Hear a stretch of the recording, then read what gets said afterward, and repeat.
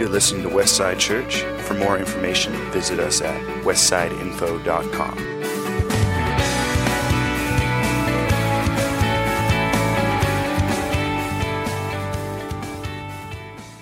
Morning, everybody. I noticed before first service, I was a little shaky, and I was thinking about why am I feeling shaky? And I was thinking about it. I didn't do enough yesterday to be tired and worn out, and can't possibly be too much coffee. So what is this? And I realized it was anticipation. And I hadn't felt that in a long time before delivering a message, that sense of nervousness about it. Because this is actually a big message. It's a kind of message that I really appreciate. So a little bit about my makeup. I absolutely, 100% of the time, need to do the right thing. Whatever that right thing might be, it just weighs so heavily on me that this is what we must do, and everyone else must be doing it as well. Because this is the right thing to do. And so these sort of messages to me, they just speak to my heart, and I wanted to hit home and oh, yes, Lord. And my favorite message I've ever heard was, some of you may have heard the preacher Paris Reedhead and his message, 10 shekels in a shirt. And it's just so deeply convicting to the church and people, and I listen to it about once a year, and it's just, I got to be chopping wood or something while I'm doing it. It's just, yes, Lord. But I realized as I was preparing this week and going through it, not everybody enjoys messages like that. So it can come across as a little hard, a little bit difficult receiving so much truth all at once. I want all the truth. I want it all at once.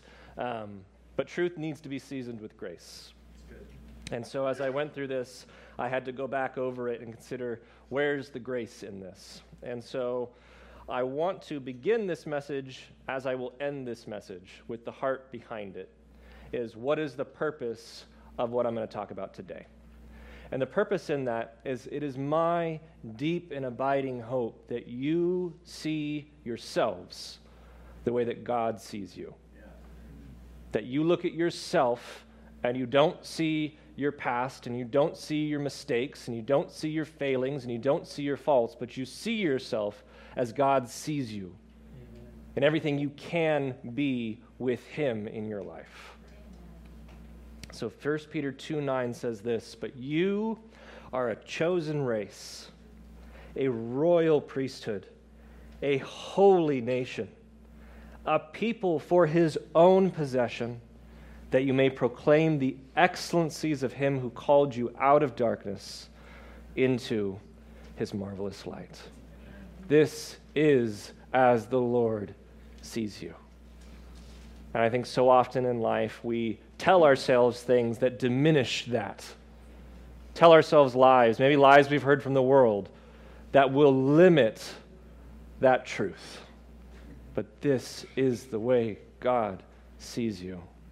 And this is the purpose of the messages this morning, is that hopefully you will see yourself this way. And so yes, it has been our habit to, whenever someone comes in from the outside and leaves a deposit at the church, to massage it in, particularly when they bring difficult things, because it's actually really convenient to go to another church and, hey, here's this really difficult thing for all of you. I'm going to go home now. And so we want to make sure we don't just let that go. We want to really untangle that a bit, dive into it, see what is the real heavy truth for our body here for right now. And so as I prepared for this, I reflected upon the past few weeks. And 3 weeks ago, we talked about Genesis 25. And the whole emphasis of Genesis 25 was the measure of your life. What is the legacy you're living? When you go to meet Jesus and everybody remembers your life, how will that go? Will it be an example set? Will people look at your life and go, wow, they were a godly individual, they weren't perfect, but they chased after Jesus every single day. I hope to be like that, Lord. Would you grow that in me, Lord? Or will it be a lesson learned? where you look at someone looks at your life and goes, they made it, but just barely. What is it we want people to consider when they reflect upon our life? What is the legacy we are leaving? And then 2 weeks ago when Brian came in, he really spent a lot of time out of Isaiah 58 and the verses 11 and 12, talking about the church is meant to be a well-watered garden in a scorched place. It's meant to be a place of life and abundance, and the presence of the Lord is there, but it's in a desolate land. It's someplace that's scorched, and you can't be scorched unless you were on fire. You were burned down. That's the place that's residing around the well-watered garden. And you only have a well-watered garden if you have a gardener, someone to water it, someone to care for it, someone to tend for it, and the gardener is the Lord. And the really important truth with that realization, if the gardener is the Lord, that means you're a vegetable. You're a carrot, or some lucky few, or a sunflower, and you bring light and joy to the world. But most of us, if we're really honest, we're all potatoes. We're hardy, we're in the dirt a lot, we hide out, we get people through the winter.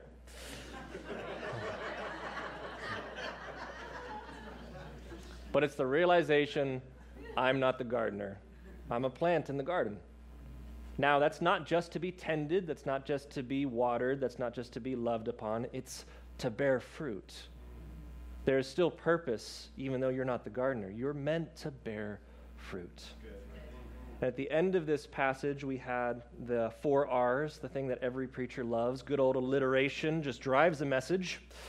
Talking about that the church needs to rebuild, it needs to repair, it needs to restore, and it needs to raise up.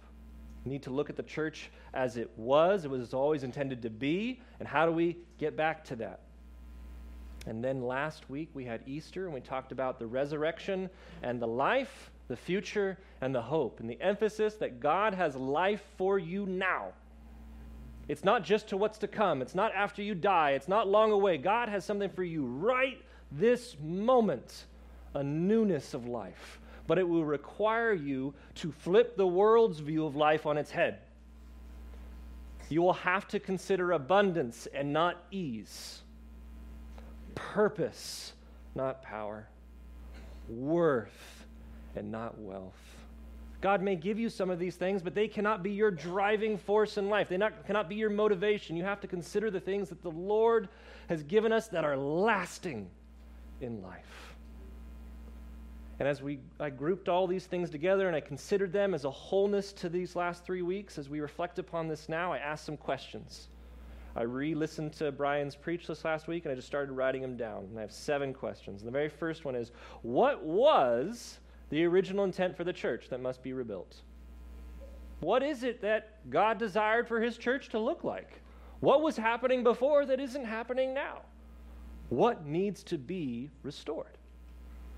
What compromises or excuses have been made that have allowed us to lower the bar? Now, I consider the church from 100 years ago, let's say, and we lead up to now, and it's a slow, gradual compromise. You don't even notice it so much. If you reflect upon the whole thing, you go, wow, how did we get here? But you don't notice it as it happens. We've had the rare privilege, and I'll call it a privilege, of going through COVID, and we just watched them just drop the bar on the ground. And how with life and with church and with experience, nobody knew what to do. Everybody went into a panic. Everybody wanted to keep everybody safe initially, and we dropped the bar. And since then, we've been trying to raise that bar back up. But the thing is, if the bar is right here and go, wow, we are way better than we were at the beginning of COVID, we're actually in church again. We're not watching in our pajamas anymore. Look how much better we're doing. But the bar was up here. To be satisfied with this simply because somebody dropped the bar would diminish what God wants to do with us. We have to continue bringing it back to where God wants it to be. Not how I want it to be or any of the elders want it to be. We need to reflect on what God wants it to be. That needs to be the emphasis. So just to make that clear, everything I'm saying today, it's not what I want. I'm just going to be reading you Scripture. I'm going to read to you what God has said. And now I do want what God wants. And I hope you want what God wants too. But some of it's going to be hard. I love truth. I'm going to try to season this with as much grace as I can. Why have we allowed the fears of the world to break into the church? When we look at the world right now, when I flip through the news, I don't listen to news anymore. I'll just scroll through and see what I need to see. But I don't see Happy Puppy Dog Tuesday anywhere. No, I see murders. I see massacres. I see shootings. I see earthquakes. I see wars. I see disaster when I look at the world. I see people arguing about inane things with people I will never meet for things I don't care about. Over and over and over again. When you look at just the powder keg that is the political climate within our nation right now, it's frightening. It's a frightening time to be in. I consider it feels very much like that meme where the guy opens the door and he's got pizza and the house is on fire. That's the world we live in. And there's a lot to be fearful for within it. But why are we fearful when we have Jesus? We've got the one with the plan. We've got the one with all power, absolute control. He knows where we're headed. He's in complete assurity. Are we assured with him? Are we assured in him? How could we possibly let any of this fear seep into the church? How can we restore our connections to one another? We are at a time where we weren't willing to stand within 6 feet of people just 2 years ago. Let alone come to church together, let alone go to work, let alone have any contact at all. We've been restoring connections. We've been restoring this idea of community and fellowship and being with one another. How are we continuing in this process? How far ahead are we looking in what we're doing? I remember those first few days when we shut down, we were looking at day by day, what are we going to do? Eventually, we were able to start thinking week by week, month by month. We're about a year or so out right now. We're doing good, but it's not nearly far enough if we want to be a generational church. If we want our children to still be in this church, still doing God's good work, still moving things forward, we're not looking far enough. Because that's 30 years down the line.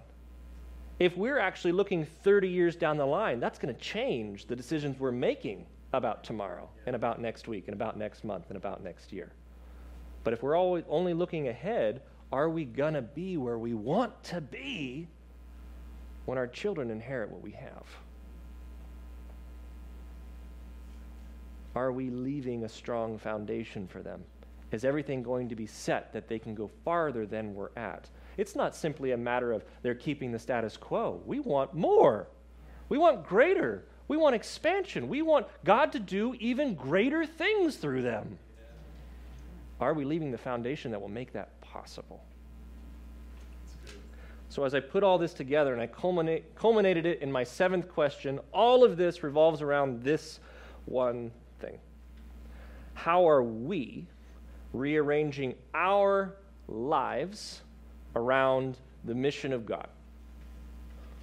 Because what I find so often happens, we try to rearrange the mission of God around our already overly busy life. And we get asked, or we feel we need to do something, and we open up the schedule, and we don't clear the schedule. We go, all right, well, we can fit God in on Sunday still, because we've already got that blocked out, but let's see if we can fit, would 2 Tuesdays from now work, Lord? And we're trying to rearrange the mission around our life as opposed to our life around the mission. And if we do that, we will always limit what God can do with us because we're saying, God, your mission is subject to my schedule. And this is going to be a very difficult personal choice for every single person to make. I'm not going to diminish the difficulty of it at all. But I'm going to present the expectation that God has on all of us. Now, before this, I'm going to emphasize, I'm not talking about your salvation here. Your salvation comes from the saving work of Jesus Christ on the cross. When he went to Calvary, he died for your sins, and his forgiveness is available to each and every one of you if you would repent and turn to him, accept him as Lord, and make him king of your life and determine to follow him to the end of your days. Yeah. If you genuinely do this, you are saved. Nothing added, nothing less. That is what brings you salvation. What I'm going to talk about here is what happens after that. What about the rest of your life that God has in store for you, that God has a plan for? That's what we're talking about today. So what are the expectations of God's call on each and every one of our lives? And the first thing is this: it is a giving up of your way, your desires, your wishes, your wants, everything that you have as an idol in your life. I'm going to use that word specifically. Matthew 10:37-39 says this: whoever loves father or mother more than me is not worthy of me. Whoever loves son or daughter more than me is not worthy of me. And whoever does not take his cross and follow me is not worthy of me. Whoever finds his life will lose it. Whoever loses his life for my sake will find it.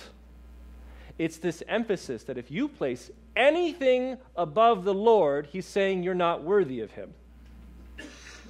And anything means anything. And I think most people are willing to lay aside the job, they're willing to lay aside the dreams, they're willing to lay aside the stuff, but the hardest thing to lay aside is what Jesus mentioned here.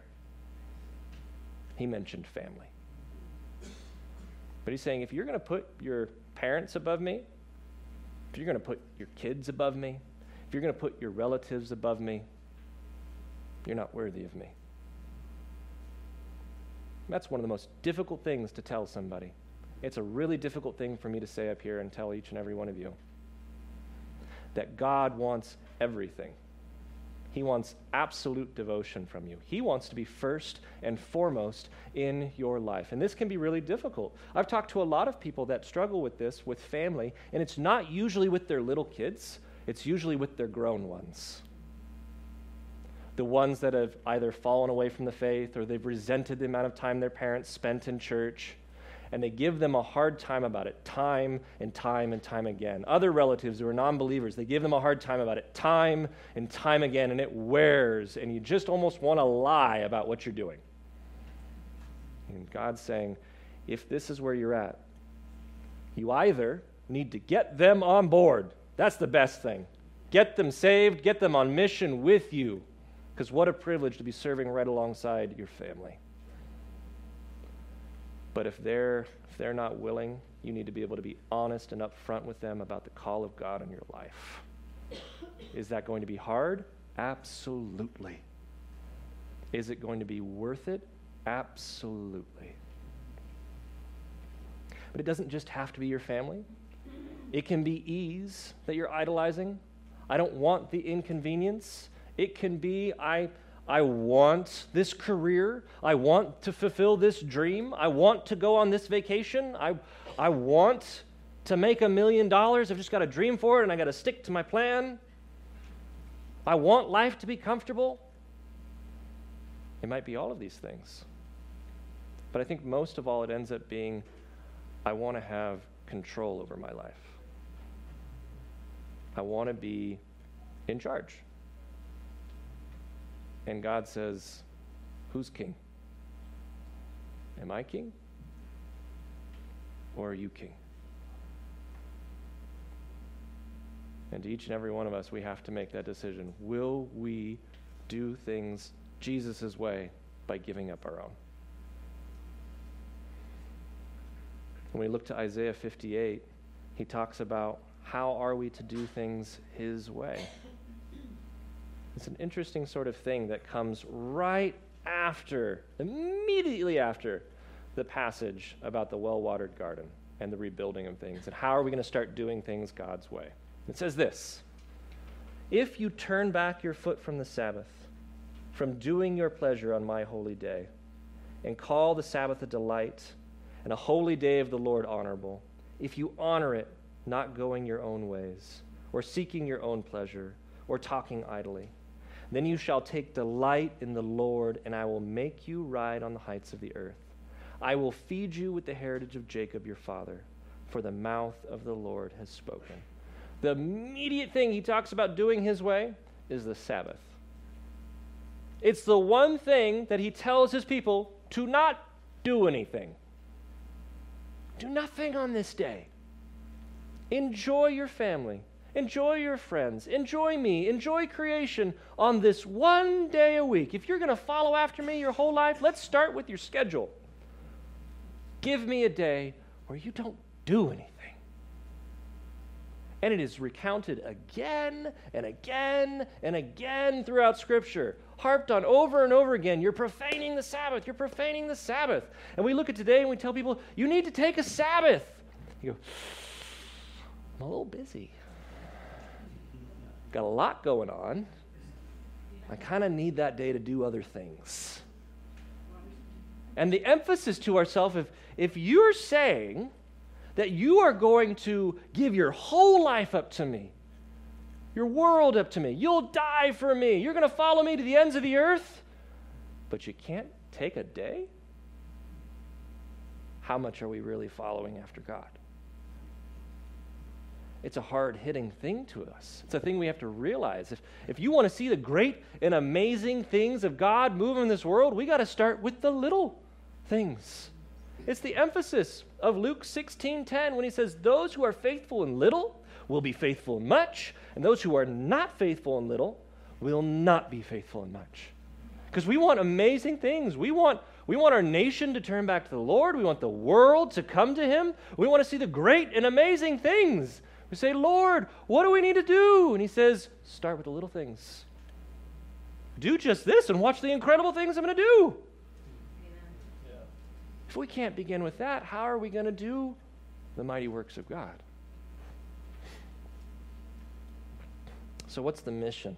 If we've been able to determine this, okay, I'm going to set aside my way. I'm going to do this God's way. What are we doing? What are we called to? What's our purpose here? What's the game plan, Lord? It's twofold. First of all is making disciples. Matthew 28:19 through 20 says this, go therefore and make disciples of all nations, baptizing them in the name of the Father and the Son and of the Holy Spirit, teaching them to observe all that I have commanded you, and behold, I am with you always to the end of the age. We're called to tell people about Jesus. Bring them to their Savior, the only one that can redeem them. Bring people to Jesus. And then tell them everything else he said. Because if all we're doing is bringing people to Jesus and getting them excited about the Lord and getting them to accept them, and then we go, okay, great, keep moving on. Go find a church. I got to go save somebody else. Those are the seeds that have fallen along the rocks in Jesus' parable of the sower. They sprout up. They're excited. As soon as any sort of scorching heat hits them, they wither and they fall away. If we want them to be in well-tilled soil, we have to actually disciple them. We have to bring them along. We can't just teach them about Jesus. They're standing on the sand right now, and look, over there is a rock. And that's going to save your life. They go, great. And you go walk away. Walk them to the rock. We have to tell them about Jesus. We have to bring them along. We have to bring them through the things that he said that help them get through those scorching times in their lives to remain in the well-watered garden. Yeah, that's good. Second half of the mission is caring for the least among us. Throughout most of the law and a lot of what Jesus said is simply about caring for one another, caring for those that cannot care for themselves. Out of Deuteronomy 10:18, it says, he executes justice for the fatherless and the widow and loves the sojourner, giving him food and clothing. Love the sojourner, therefore, for you are sojourners in the land of Egypt. You shall fear the Lord your God. You shall serve him and hold fast to him, and by his name you shall swear. He is your praise. He is your God, who has done for you these great and terrifying things that your eyes have seen. Matthew 25. Then the king will say to those on his right, come you who are blessed by my Father, inherit the kingdom prepared for you from the foundation of the world. For I was hungry, and you gave me food. I was thirsty, and you gave me drink. I was a stranger, and you welcomed me. I was naked, and you clothed me. I was sick, and you visited me. I was in prison, and you came to me. It's talking about living a selfless life and considering others as worthy of your time and your effort. People that you don't want to go to. People that are difficult. People that are grimy. People that got a lot of problems. Say, Lord, they're so hard. And he says, so are you. And I still died for you. Live for them. Consider them. I don't think I've said anything revolutionary here. Anything anybody doesn't really know or have heard before. It means there's something getting in the way of this universally happening. There's a problem. So I'm going to return back to Isaiah 59. It's going to sound very much like the world you live in. And keeping in mind, this was written about 2,500 years ago. And it's going to sound like the world you live in today. Behold, the Lord's hand is not shortened, that it cannot save, or his ear dull, that it cannot hear. When we look out in the world and we say, God, where are you? He's not impotent. It's not that he's unable. And so we must look at, well, what is happening that's causing our world to be this way? But your iniquities have made a separation between you and your God, and your sins have hidden his face from you so that he does not hear. For your hands are defiled with blood, and your fingers with iniquity. Your lips have spoken lies, your tongue mutters wickedness. No one enters suit justly, no one goes to law honestly. They rely on empty pleas. They speak lies. They conceive mischief and give birth to iniquity. Later on in the passage, therefore justice is far from us, and righteousness does not overtake us. We hope for light, and behold darkness, for brightness, but we walk in gloom. We grope for the wall like the blind. We grope like those who have no eyes. We stumble at noon as in the twilight. Among those in full vigor, we're like dead men. We all growl like bears. We moan and moan like doves. We hope for justice, but there is none. For salvation is far from us. For our transgressions are multiplied before you, and our sins are testifying against us. For our transgressions are with us, and we know our iniquities. Transgressing and denying the Lord, turning back from following our God, speaking oppression and revolt, conceiving and uttering from the heart lying words. In this way, the world has changed very little, or it has simply got back to where it was at this point. And it's no wonder the world is the way it is. And there's so often that we desire a change. We desire something to shift.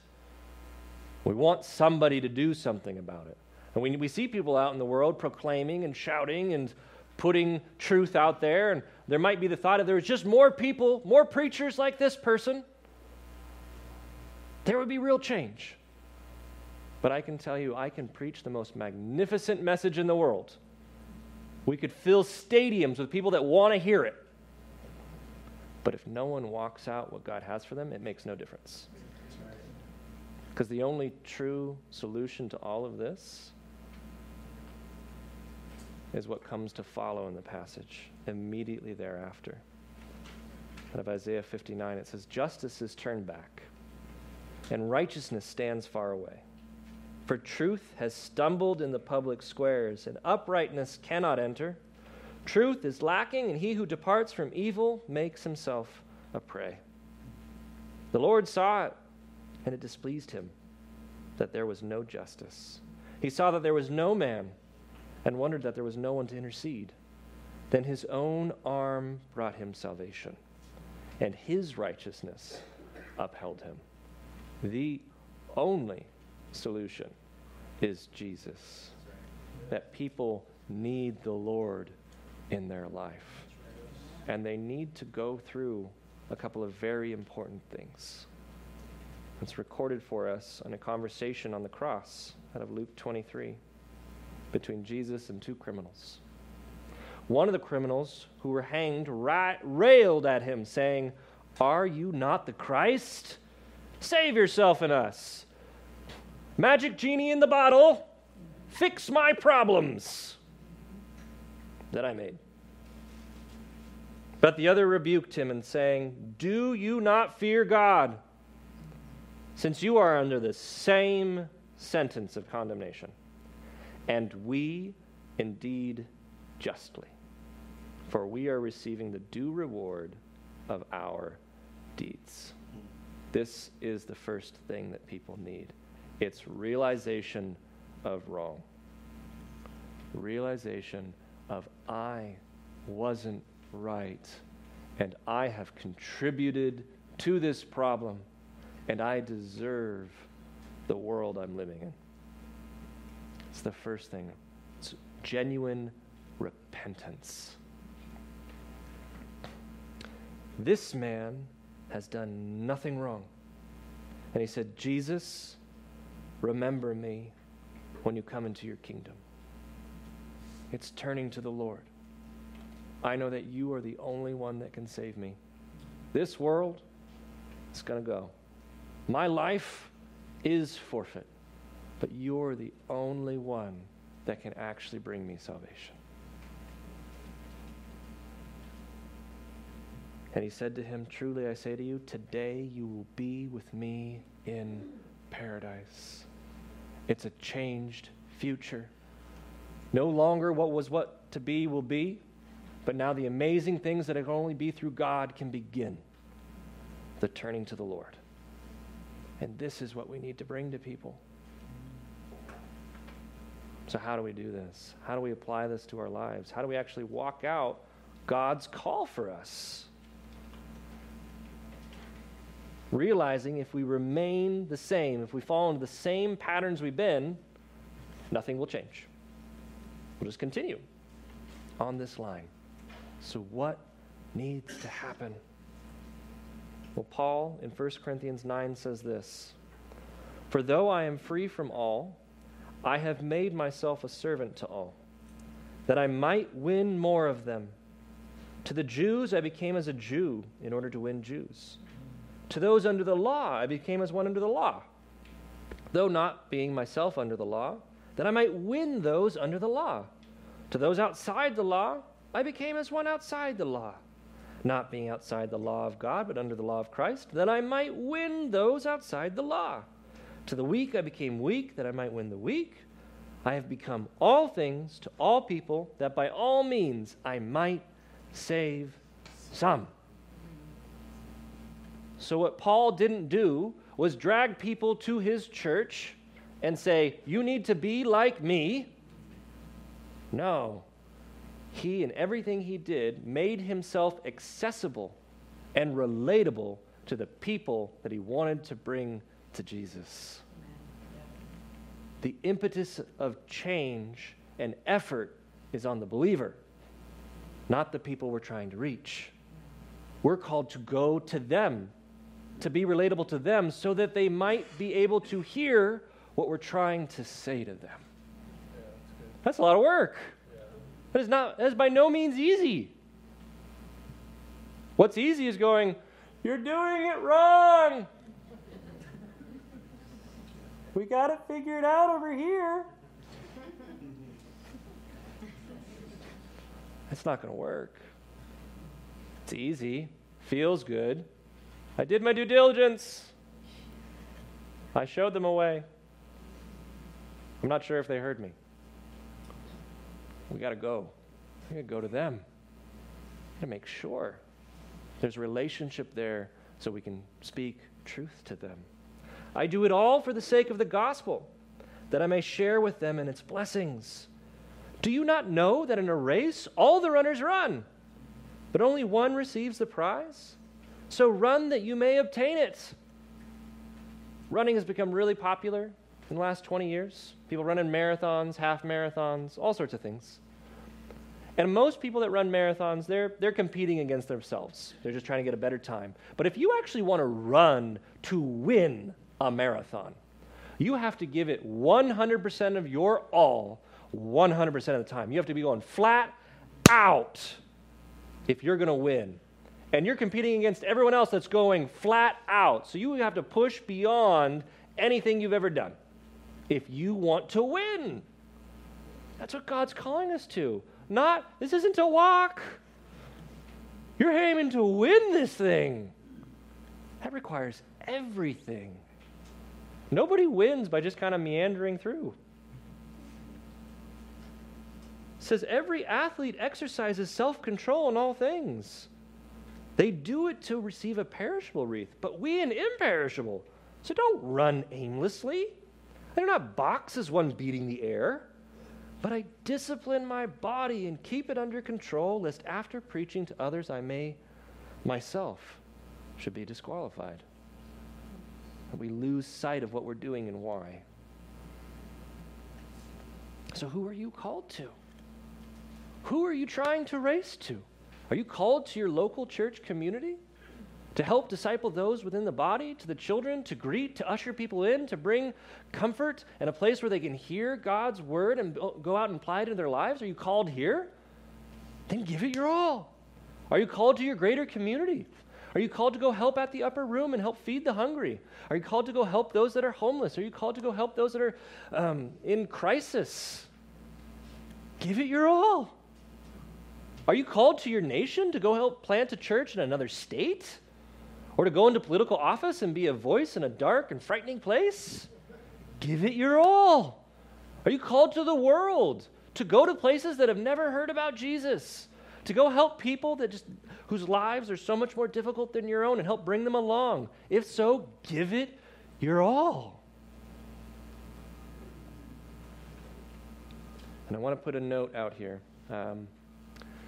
on two of the things that I've heard so often that diminishes the call in their lives. And it's going to probably be the most difficult thing to share. And I'm going to give you the harsh truth first, and I'll sprinkle it with some grace afterwards. Every single person has been called to their children, to raise their kids well. Every single person has been called to care for their family and their loved ones. 1 Timothy 5:8. But if anyone does not provide for his relatives, and especially for members of his household, he has denied the faith and is worse than an unbeliever. Every single person is called to work somewhere in some way, whether that be in the home or outside the home. 1 Thessalonians 4:11 through 12. And to aspire to live quietly, to mind your own affairs, to work with your hands as we've instructed you, so that you may walk properly before outsiders and be dependent on no one. Every single person is called to take care of their household and provide for themselves. Neither one of those things is the calling. It's the expectation of everyone to do those things. The calling comes outside of that. Harsh truth. Here's the grace. Some people have much more challenging families, much more challenging children, much more challenging relatives that they have to care for, and it's going to severely limit their capacity. Completely understand that. Do not diminish that in any way. But don't diminish what God can still do in your life while you're walking this out. We so often focus in on a few key giftings and think if I'm not going to serve in that way, then I just can't do it. We look to those speaking or teaching, those who are worshiping, those that are greeting, those that are in some way serving in that way, and we think, well, if I can't really do that, so I guess I'm not called to that. But we diminishing the other giftings that God has spoken of. What about the gift of exhortation? Of being able to speak truth and encouragement to people? Do you know how far you have to go to exhort? You got it in your pocket. You can reach 100 people a day with this, or 2, or 1. And I bet each one matters to the person that you sent the message to encourage them. Hey, that word you brought up front that the church really needed to hear, I thought that was great. Continue on. Well done. Be encouraged. It's the gift of exhortation. Don't diminish what God can do with you just because there are some challenges to life. You can still fulfill and do mighty and great things and be of benefit to the whole body when life is busy. God can do amazing things still. There are people that have really demanding jobs, extremely demanding jobs, that if they want to be successful in what they feel God has called them to, they have to give it all of their time and expends all of their mental energy, and they're just wiped by the end of it. The idea of going beyond that just seems inconceivable. And I've consider, and this is always hard to do as a preacher, one of the gifts that God talks to us about is the gift of giving. Those that have done amazing in industry, they're the ones who keep the lights on. They're the ones that help send people to Mexico, send people to Macedonia, send people to Uganda. They're the ones that help set it so they sponsor youths to go on leadership retreats. That is an amazing gift to the body that you are able to partner in because of what God has called you into. Some people are called to disciple and minister to the people at their work. Are you giving it your all? Your everything? Are you inviting those people into your home, investing in their lives, being a part of this, bringing them along? There's still amazing things God can do when you're in the difficult parts of life. Romans 12, 3-8 says, "For the grace given to me, I say to everyone among you not to think of himself more highly than he ought to think, but to think with sober judgment, each according to the measure of faith that God has assigned. For as in one body we have many members, and the members do not all have the same function. So we, though many, are one body in Christ, and individually members of one another. Having gifts that differ according to the grace given to us, let us use them. If prophecy, in proportion to our faith. If service, in our serving. The one who teaches, in his teaching. The one who exhorts, in his exhortation. The one who contributes, in generosity. The one who leads, with zeal. The one who does acts of mercy, with cheerfulness." Every one of us has been called to something different, and every one of these things is essential to the body to be fulfilling. And are we running to win our individual race? And this is going to start with certain things. First and foremost is mentorship. When you've identified your calling, have you been trained up in it to be successful in the race you're running? If you've been called to preach the good word to people, have you ever practiced speaking in front of anybody? Do you have a good knowledge of your Bible so that you can be ready to give an answer when difficult questions come your way? Have you been walked through it? In anything you've been called to. Jesus didn't call his disciples and say, "Hey, great, you're on Team Jesus, now go." No. He had them watch him for a while. He spoke with them. He taught them. He trained them up and then released them to go out. It begins with mentorship. It begins with getting trained up and built up so you can be successful, so you don't fall away. But then once you've been trained up, it's actually applying it and walking out. If you've been called to go help feed the hungry in our region, the upper room is not calling you. They don't know you were called to that. They might not even know who you are. You got to get a hold of them. There has to be a certain level of front-footedness here. If you've been called to help in this church and you're just waiting for somebody to ask you, we always need help in this church. There's never a time that I will say, "No, we're full up." There's always a place to serve. But I've had many times asking people like, "Yeah, I've been waiting about 3 months just for somebody to ask me. Why didn't you tell me that God had put that call on you? You could have been serving for the last 3 months, fulfilling the call that God has for you." It's not just for the sake of relieving an area here, but it's also part of your sanctification. God building up something in you, because growth will require discomfort. It will require you to step out of what's easy and into something that's a little bit challenging. In teaching, we call this the zone of proximal development. It's not too much, but it's also not too easy. It's going to require you to step out into something that helps you grow more and more into the likeness of Christ.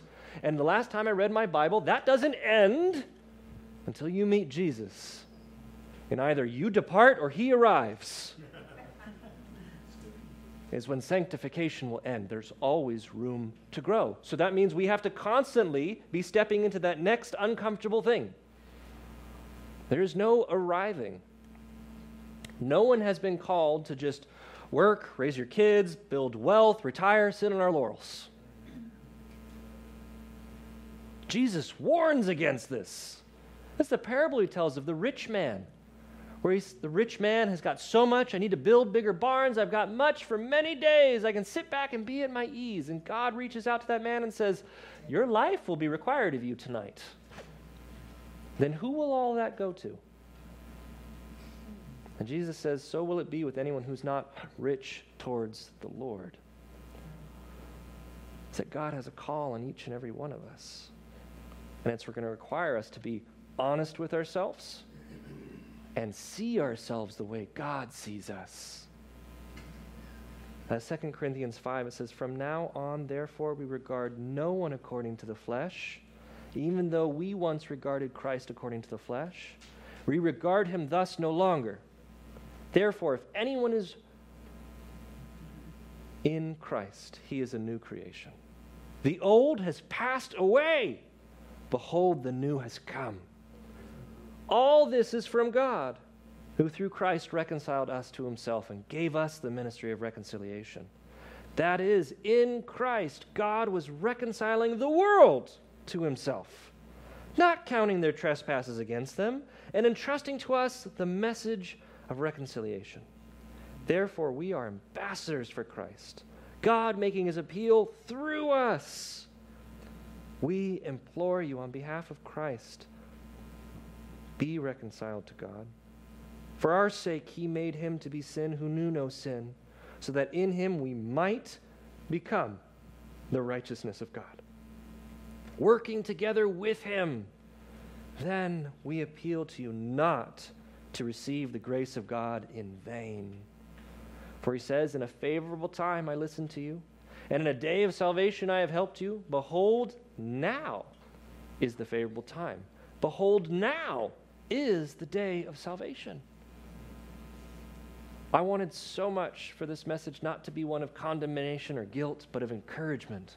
Because when I look out at everybody, I see busy, tired, exhausted people that love God and want to serve God. But I, more than anything else, want you to see yourself the way that God sees you. And to realize that God does have a call on your life. But I can't walk out your call, and you can't walk out mine. Each and every one of us have to walk according to what God has given us and asked us. 1 Peter 2:9. But you are a chosen race, a royal priesthood, a holy nation, a people for his own possession, that you may proclaim the excellencies of him who called you out of darkness into his marvelous light. Amen.